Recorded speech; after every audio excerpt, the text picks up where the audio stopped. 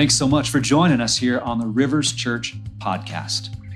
We see a church full of passionate people who reach the unchurched with the gospel of Jesus. Our heart is to equip people to love, live, and lead in God's kingdom. We hope you enjoyed today's message and pray that it encourages you to be all that God has destined you to be. If you need anything, please feel free to reach out to us and check us out on our website at riverschurch.co. That's riverschurch.co.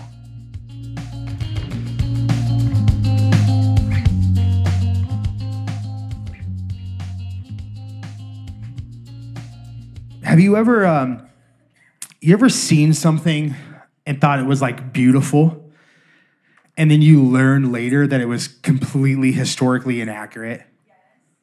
Like, I have a couple of examples. I'll give you a worldly example first. Rachel and I watched this awesome movie about the guy who supposedly had invented Flamin' Hot Cheetos. And Rachel and I watched this movie, and we were bawling. Like, this movie was hilarious.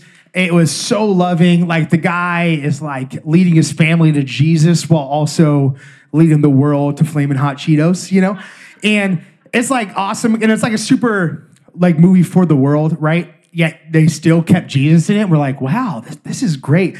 And I'm telling you, like, we walked out of that like, we got to tell everybody. Like, we're ready to evangelize this movie. And so we go over to Rachel's parents' house right after. We're like, yo, we just watched this movie. We're telling her about it. And her dad starts laughing. And he's like, did you guys see that article from like the LA Times where it was completely inaccurate and everything you just saw was a lie and that guy's making millions of dollars? And we're like, what? Like, I cried for this man. Like, I was so excited and he ruined everything. I was so sad. I still say watch the movie. It was great. Pretend I didn't tell you that. But so here's a fun kind of biblical example. Anybody ever see, I say this because you've all seen it, but there's that famous painting of the Lord's Supper. And everyone is like, for some reason, on one side of the table, right? It's like weird. Who would come and just fill up one side of the table? Like imagine you guys are all sitting there and there's no one on the stage and you're staring at the stage. Like, that doesn't make any sense, right? Also, oftentimes, in the Old Testament times, people were seen eating on dining couches, which would be like you're halfway leaning over sideways and talking on your side, like the most uncomfortable way to eat ever. They didn't have science to teach them that they should have their body straight yet, There's actually a really funny moment. I believe it's in the Passion of the Christ. The only part of it I watched, like the beginning, and then I was like, this is going to get bloody. But I think it's at the beginning of that, or maybe one of those other like VHS tapes that Mormons used to bring to your door when you were a kid. But in the beginning, Jesus is like showing his wicked carpentry skills, right? And he builds this awesome table that's like taller than this, and he builds some chairs. And Mary looks at it and she's like, what is this? And he's like, it's a table. And she looks at him like, I know you're the Son of God, but you're dumb. And he's like, one day people will eat at a table like this. And you're like, that's so historically inaccurate. There's no way Jesus was like, I'm going to build you a table from the year 2023. Like, that's not happening. So with that being said, as we get into this Christmas season, let's pause for a minute and realize that oftentimes what we think or what we've seen is historically inaccurate. Like, oftentimes we kind of also read through the Bible. Like, one of the big ones is the wise men. People think, okay, so the wise men, boom, they just showed up. And it's like, yeah, maybe 3 or 4 years later, right? Like, the wise men weren't chilling in a field just like, picking the grass because they were bored, and then be like, boom, the Savior is here. And then they went to him, right? Like, it was years later that they went to him because a king was trying to kill Jesus, right? So some of what we may have conceived previously isn't necessarily accurate. So keep that in mind as we get into today, and just open your heart to think, okay, Tony might be ruining all of my favorite Christmas movies or carols or paintings or photos. But what's important here is that we see Jesus. What was that? I thought somebody clapped. It was the Holy Spirit. So what's important here is we see Jesus. So today's big idea, note takers are world changers. So make sure you grab a notepad, grab your phone. If you're a phone note taker, I don't trust you. I'm just saying, I'm specifically talking about my boy Ethan, who I've been mentoring. I know that my mentorship with him is not working because he still takes notes on his phone. No, it's great to be able to have access to all your notes. I get it, but I'm also extremely distracted by every notification that pops up on a phone. So if you have a way to take some notes, take some notes. Today's big idea is this. It is simple and it is true. You are called. Today's big idea. You are called. So we look at the birth of Jesus, and the beginning says this here in Luke chapter 2. I'm going to reread what Amy read to us. At that time, the Roman Emperor Augustus decreed that a census should be taken throughout the Roman Empire. This was the first census when Quirinius was governor of Syria. All returned to their own ancestral towns to register for the census. And because Joseph was a descendant of King David, he had to go to Bethlehem in Judea, David's ancient home. He traveled there from a village in Nazareth in Galilee, called Nazareth in Galilee. He took with him Mary, to whom he was engaged, very clearly engaged, not married yet. They haven't done nothing, but she's pregnant, who was now expecting a child. And while they were there, the time came for the baby to be born. She gave birth to her firstborn son. She wrapped him snugly in strips of cloth and laid him in a manger because there was no lodging available for them in the inn. Whenever I read this story and I read about Joseph, it's kind of interesting. Joseph he seems to die when Jesus is a young age. So we really hear about Joseph in two times. We hear about Joseph in the birth of Jesus. And then we hear about Joseph when Jesus gets lost and is like teaching people in the temple, and he was frantically trying to find him. But other than that, then boom, like Joseph is gone. If you watch The Chosen, like there's this moment where Mary is like, your dad would be proud of you. And you can see Jesus is conflicted. He's like, duh, because my heavenly Father is always proud of me.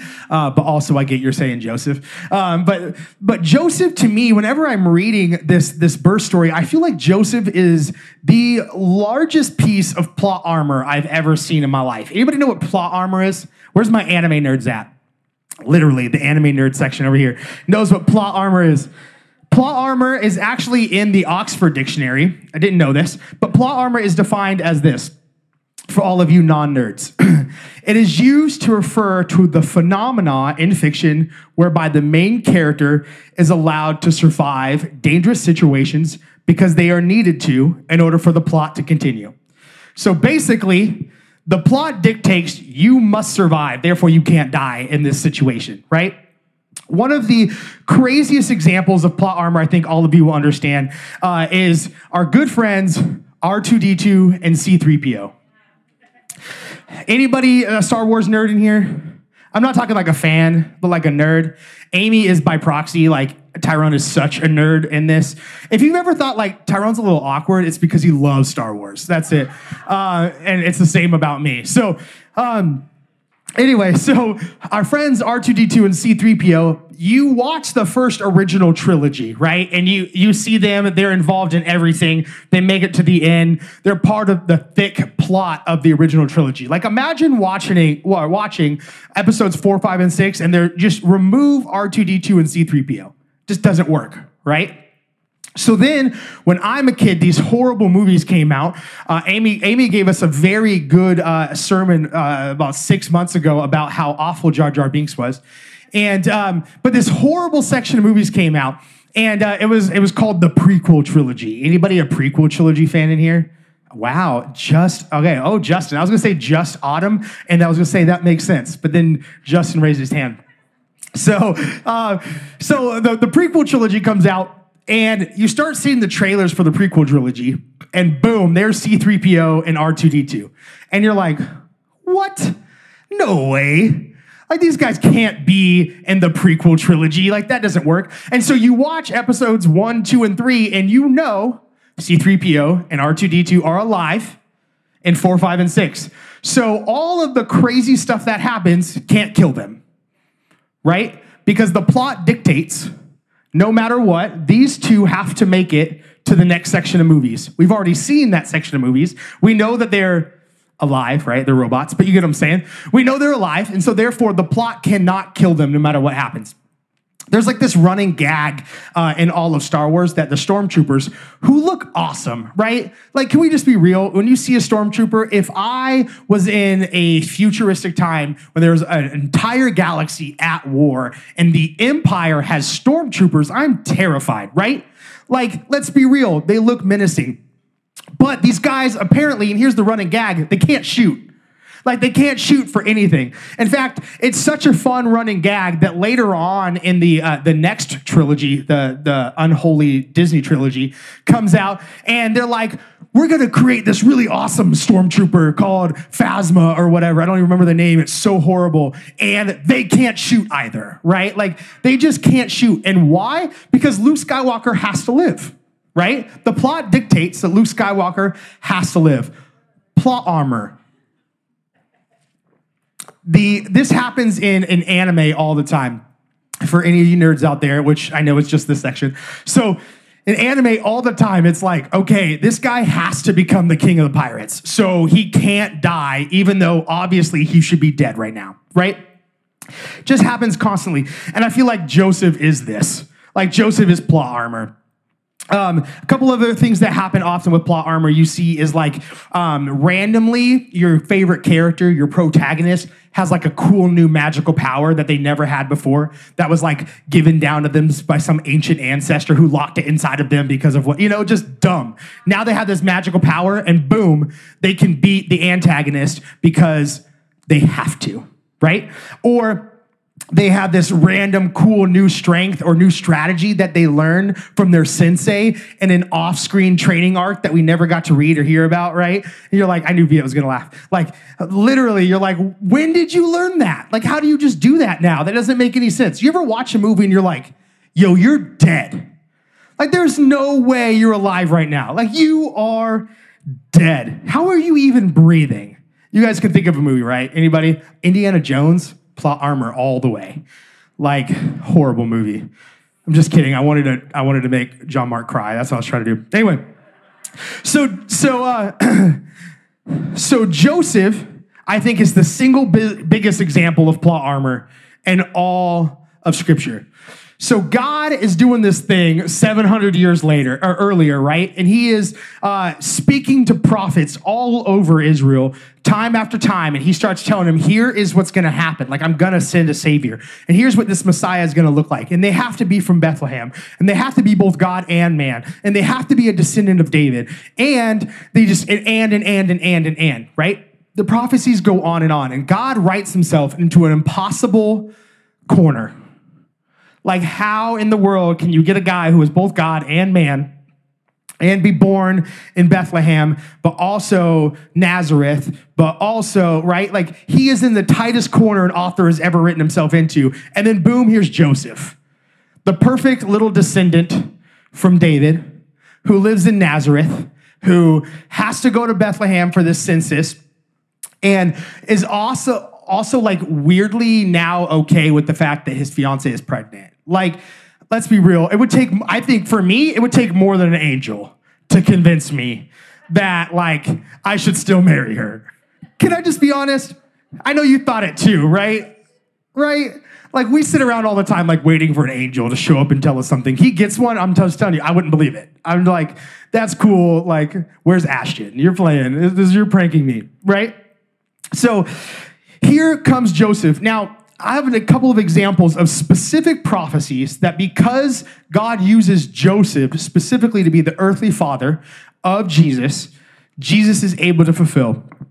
2 Samuel 7:12, David has to be a seed of David. Joseph fulfills this as he ultimately comes down the line of David. 2 Samuel 7:14, he had to also be the son of God. This is extremely important because Joseph did not have sexual relations with that woman, right? So he at no point got her pregnant. It was the Holy Spirit, and he gets to be the earthly father, but God, that came out, and I regretted it immediately. So I'm like getting into the serious part of the message, and I made that joke. Anyway, so God had to be the heaven. My wife is just like, She also told my family to watch, and they're watching right now, and I can guarantee my sister hates me. So anyway, so God had to be the heavenly Father in order for Jesus to be both fully God and fully man. Micah chapter 5, verse 2 says he had to be born in Bethlehem because of the line specifically that Joseph was a part of. They had to travel to Bethlehem. Isaiah 7:14, Jesus had to be born from a virgin. Again, Joseph did not lie with this woman. Therefore, when she was impregnated by the Holy Spirit, this was fulfilled because he did not mess it up. This one was really fun.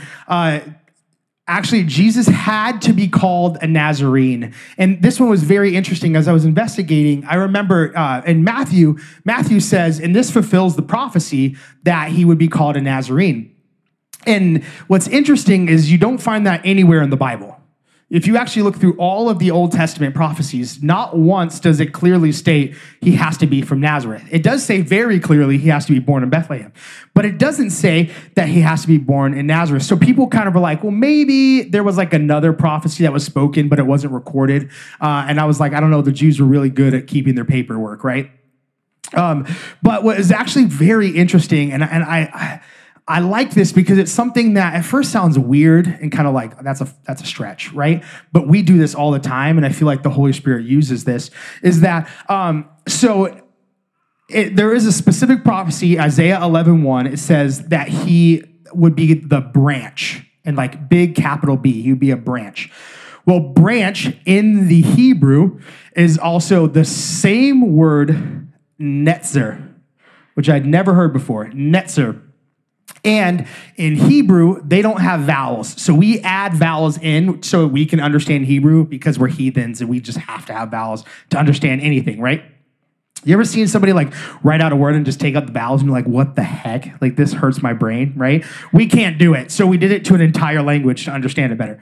So, but netzer is like NTZR and is actually a homonym for Nazareth.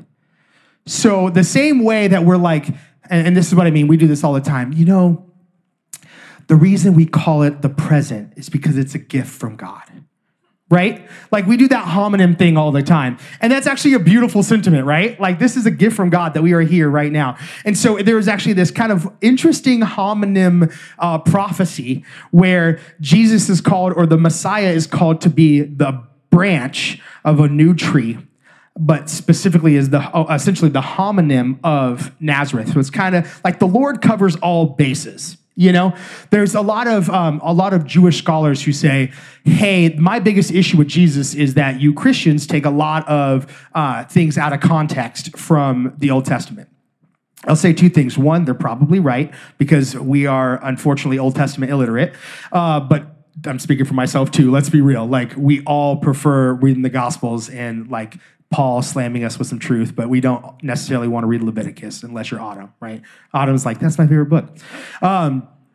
So anyway, but also the reason that we quote unquote take them out of context is because when you're enlightened by the Holy Spirit, then when you look back, you can see things you couldn't see before.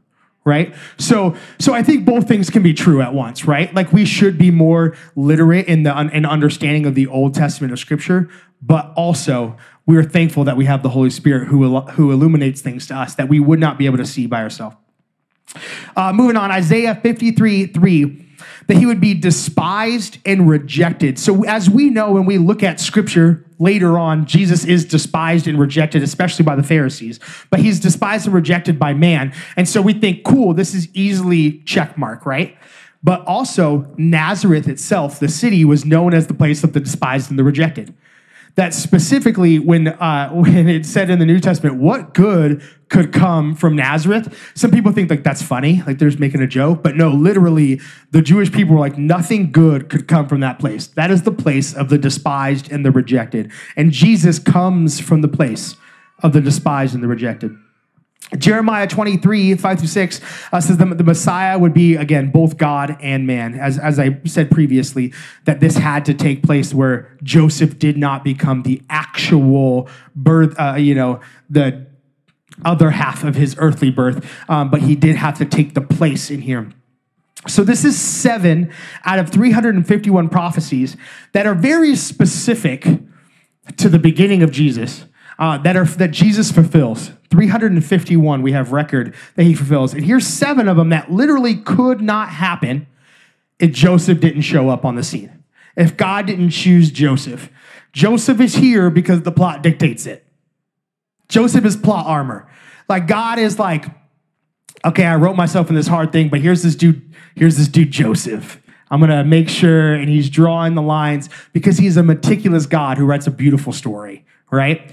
In fact, there's 351 prophecies. Here is a chart I found online that goes, it's like 11 pages. You can just keep scrolling of all of the prophecies in the Old Testament alone that Jesus fulfilled.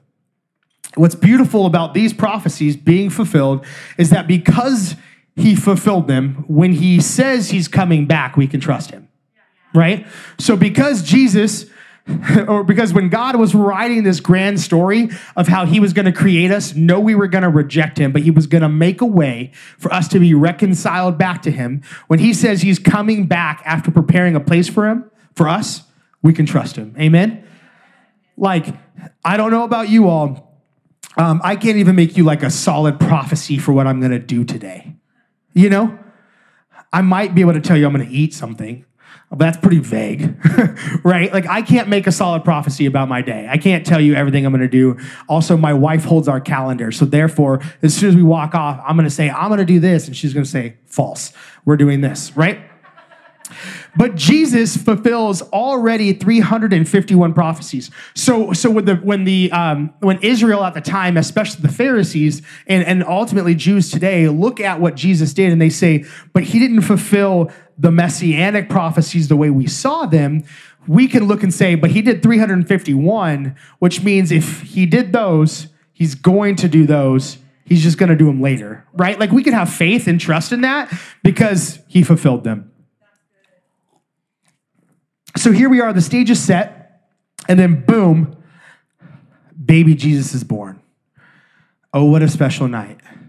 The baby Jesus is born. That's a song we sing in the kids like every year, and it gets stuck in my head every Christmas. Literally last Christmas, I was just like, baby Jesus was born, like 3,000 times. Here we are, boom, and he's born in this nasty, stinky place, and he's put in a manger, and in other words, he's put in a feeding trough. Like, I don't know about you all, but like I would prefer my child would be born in a hospital, like where it's sterile and clean. Like those home birth people, I love you, but I don't know that I trust you, you know?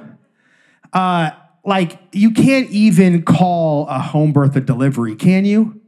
Like, you go to a hospital so they can deliver your child. Like, you can't call a home birth a delivery. If it's at home, it's called DiGiorno, right? That's a lot. I did. I didn't get Thomas to laugh. I got him to smile. I love you, Thomas. Thomas is one of our board members here, and he is the man of dad jokes, and I was hoping to get him with that one. It's DiGiorno. I heard that last year, and I thought it was the most genius thing I'd ever heard in my life. I can't believe I put that in a sermon. Moving forward. So, back to Luke chapter 2, because the Bible gets Tony on the right path. Verse 8. That night, there were shepherds staying in the fields nearby. So they were close, right? I think sometimes we forget this nearby thing, and we imagine this crazy long journey. They traveled far and wide. Like, no, they were down the street. So, fields nearby, guarding their flocks of sheep. And suddenly an angel of the Lord appeared among them, and the radiance of the Lord's glory surrounded them. They were terrified, but the angel reassured them. Don't be afraid, he said. I bring you good news that will bring great joy to all people. The Savior, yes, the Messiah, the Lord, has been born today in Bethlehem, the city of David. And you will recognize him by this sign. You will find a baby wrapped snugly in strips of cloth and lying in a manger. Suddenly, the angel was joined by a vast host of others, And the armies of heaven praised God, saying, "Glory to God in the highest heaven, and praise on earth to those whom God is pleased."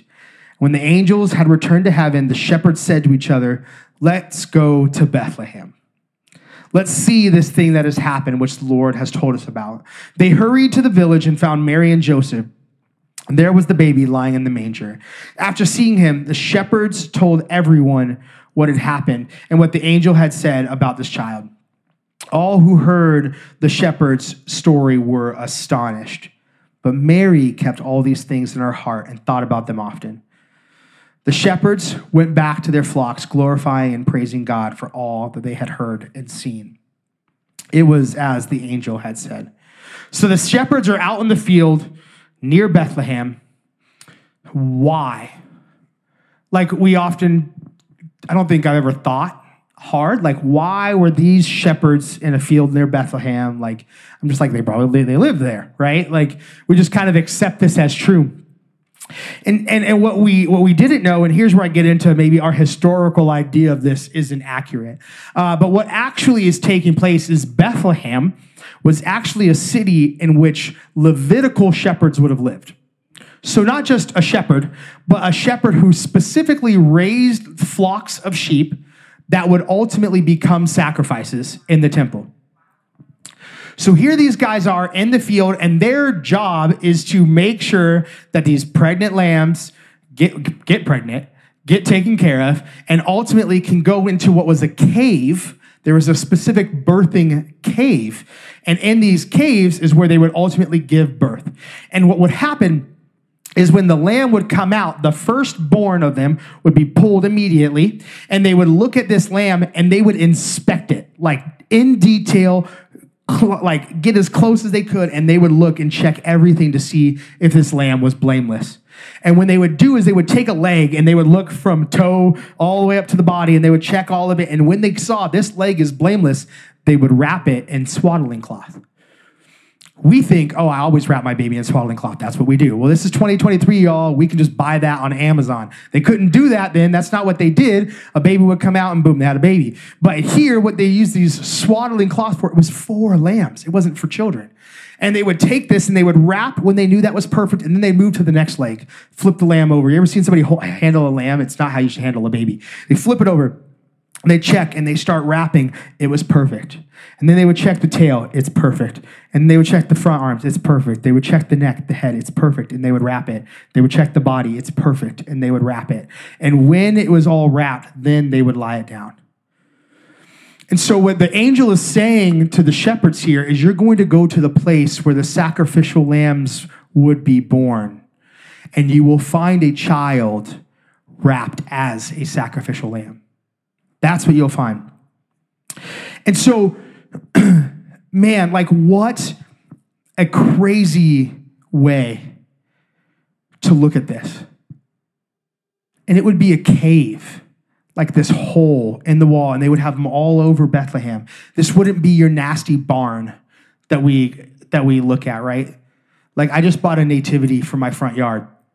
And it's important to me that this nativity didn't have your normal like barn arch. Because why? It's historically inaccurate. Mine has a nice little arch with a star on it. It's beautiful. Because the light of the world is here. The light of the world, Jesus is born. And God is writing this crazy story where he is bringing in a human child who is God to be sacrificed the same way that one of these lambs would be sacrificed for us.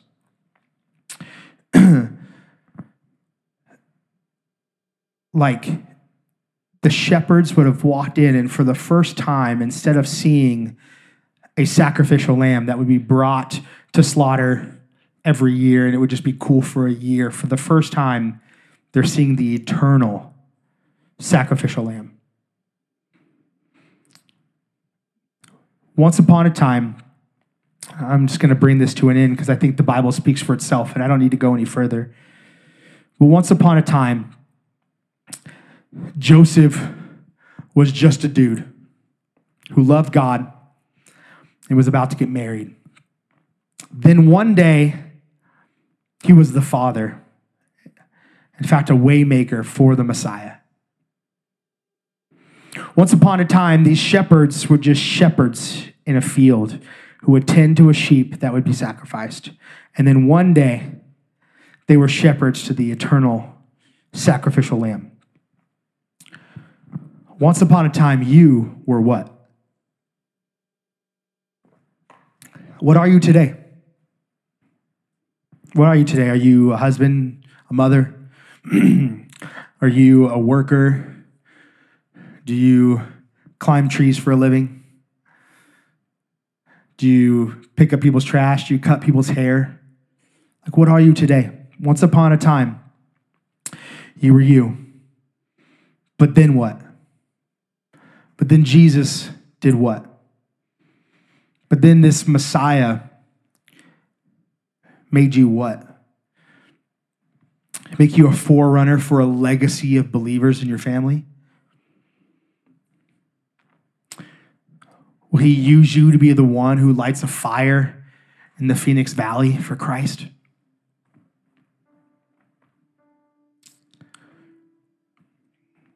Will he use you to disciple someone who disciples someone who disciples somebody who becomes the next Billy Graham? Will you become the next Billy Graham? Once upon a time, were you just lazy on a couch? And then Christ turned your life upside down? That's my story.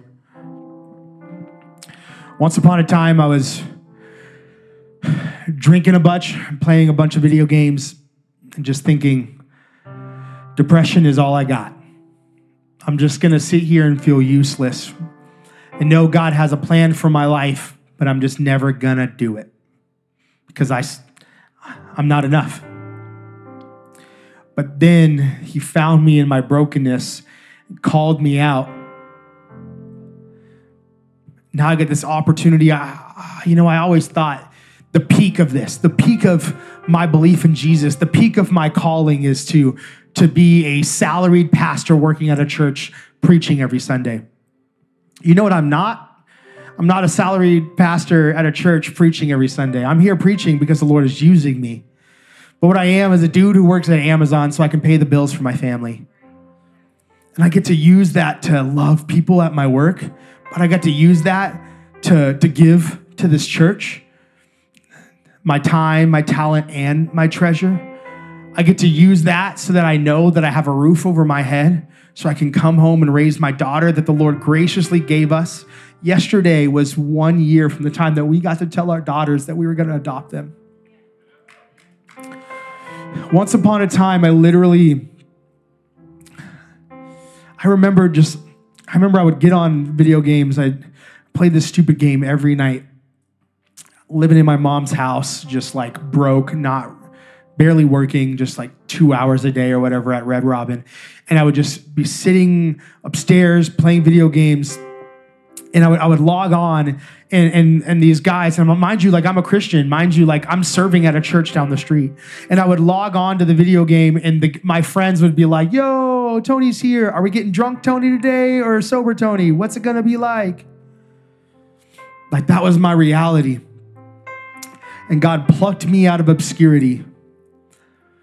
And he said, this is not the life I have for you. And the life you think I have for you is not the life I have for you. What I have for you is so much better. We look at the plot armor of Joseph. Like God writes this beautiful story, and in it, he throws Joseph in to check off a bunch of prophecies. And you can easily just kind of like dismiss, like, oh, the real father we care about, obviously, is our Holy Father, so we don't think about Joseph. But he's this plot armor, but what do we have now? Like, we have the plot armor of Jesus. We win because the story dictates it. Because of what Jesus did for us on the cross, we win. And like that example with R2-D2 and C-3PO, we've seen the original trilogy. And then when we watch the prequel trilogy, we know they have to live. Guys, we've seen the original trilogy. Our Heavenly Father has gone to prepare a place for us called eternity. And we know what it looks like to a degree, but I know it's going to be so much better than anything I've ever thought. We know what the original trilogy is. We know the gold. And right now we're just living in the prequel. And in the prequel, we win. Why? Because the story dictates it. Because the story God wrote is a story where he does, in fact, redeem us back to himself. That he does, in fact, make a way for us. And we get to live in eternity for him. I don't know about you all, but I'm tired. I'm just being vulnerable. I'm not like poking at anyone. I'm being vulnerable about me here. Like, I'm tired of living my life like today actually kind of matters. Can I be honest?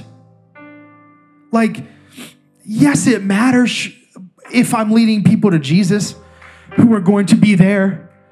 But like, outside of that, what? Outside of that, what? Like, I'm so obsessed with the next video game or the next soccer jersey I want to buy or, you know, my stupid action figure collection, right? Like, I'm so obsessed with this stuff. Why? I think we should enjoy things, absolutely. I think we should have hobbies that we could especially use to minister to other people. Like, how awesome is it that sports is such a thing that you can be like, I love sports and I love Jesus. Let me tell you about him, right? Like, that's awesome. But why am I obsessed with it to the point that it takes place of Christ? Why am I obsessed with the food I'm going to eat? I've been talking about this, but I've been on this journey where I realized my relationship with food is sinful. Like, I get stressed at work and I immediately go buy snacks. Like, I don't stop and pray. I had this meeting where I just felt that the Lord, I had this meeting with my boss and he made me angry. Like, I wanted to punch a hole in the wall. I haven't been this mad in a long time. And I was late to another meeting because of my boss. And knowing I was already late to this meeting and I was going to go to it angry, instead of stopping and just being like, Jesus, I need you right now, I immediately went to our break room and I bought like 4 or 5 snacks. I didn't know what I wanted, so I grabbed some chips. I was like, there's some savory. And then I grabbed some chocolate. And then I was like, oh, I want something like fruity. So I went and grabbed some fruity energy drink, which I also don't need, right? And like, next thing you know, I have all these snacks. I'm walking into this meeting late and I put them down on the table and nobody else has any food. And here's Tony in this room. I'm sitting next to a guy much bigger than me and he's looking over at me like Tony is eating his feelings right now. And that's exactly what I was doing. And this was a revelation to me from the Lord. Like, Tony, can't you choose me? Like, can't you choose me right now? Y'all, are we choosing Jesus right now? Like, we know what's coming. Why do I care what my neighbor said? They're just broken. Why am I offended? I'm going to offend some of you by saying this. Can we stop getting so offended over nothing? When I am in eternity, I'm not going to be sitting there like, Jesus, hold on. Before we get into the good stuff, can I vent first?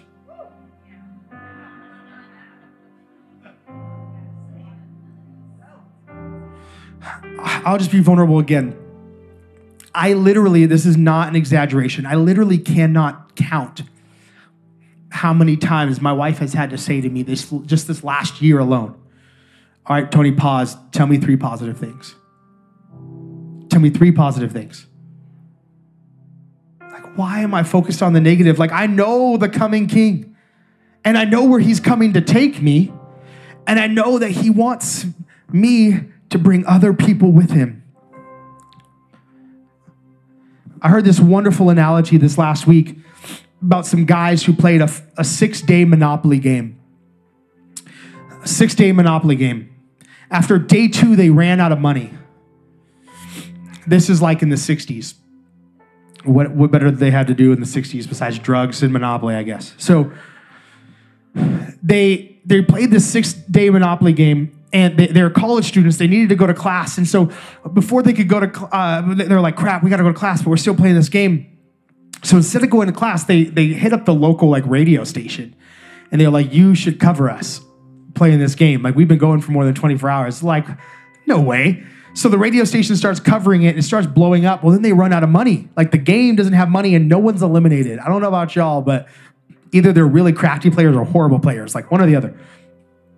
No one runs out of money. So what they do is they go and they call the radio station again. The radio station gets a hold of the creators of the game, and they said the bank will not fail. And they sent them like $1 million of paper money, like because the game has 22,000 paper money. So they sent them $1 million. They fly it overnight. They hire a security Brinks truck to pick it up from the airport and drive it to the college dorm. And these guys keep playing. The school's economics classes cancel class and say, let's go watch these guys play Monopoly because obviously they get economics better than you guys, right? So now you got the school watching and the game goes for like 6 days and they keep playing and they keep playing and they're like, and ultimately they just said, is this worth it? Like they're at the 6th day and they're like, all right, game over, guys. Like we're done. And when they were done, was that money worth anything? Like when they played the game, that money was worth everything. But what is it worth today? When the game is over and we put it in the box to probably never play again because I don't have 6 days to do this. That money is now paper. Now I could launch into tithing, and I'm just going to tell you, if you don't trust Jesus with your tithe, do it. Just trust him. But I'm not going to launch into that. What I am going to say is, what are we doing with our life? What is this money? Is it the horrible Cardinals who keep losing and then somehow win? Is it video games? Like, again, I'm talking about me here, y'all. Like, I'm looking at people, but I know, like, we're in the same boat here. Like, I am making things important that aren't important. And God is saying that, like, I came to you. Can you go for me? Like, I came to you, and not just that, I'm not just telling you go live a life of obscurity and hope that it works out, but I've already told you I have this place for you. Here's 351 things I already accomplished, so you know that that place is real. Go. We go because Jesus came to us. Family, I think it's time that we call ourselves higher. Like, I remember a season where I was coming to church after working night shift. I'd get off at 6 a.m. I'd drive here, be here at 7 a.m. practice, play on the worship team, and then go sleep in my car because I was exhausted and like not contributing anything except for the fact that I was playing bass and like certainly not contributing anything to my family. My wife was like, yo, I don't want to have a kid right now because I don't even see you. How am I going to be a single mom with you sleeping during the day? Like, this doesn't sound fun. Like, I remember that season. I remember the Lord coming in and saying, I have more for you. And him making a way when I said, okay, Lord, I'll let you make a way. Like, I'll let you make a way. God is saying to you right now, like, I'll make a way for these things to matter less to you. Like, I'll make a way for your finances to open up. Like, I'll make a way for that job situation to open up. Man, right now, you know what I'm believing for? I'm believing that God's going to make a way for me to have real friends I can have relationship with, that we can do ministry together. Like, God is saying, just open up and I'll make a way. Go ahead and stand with me as we pray.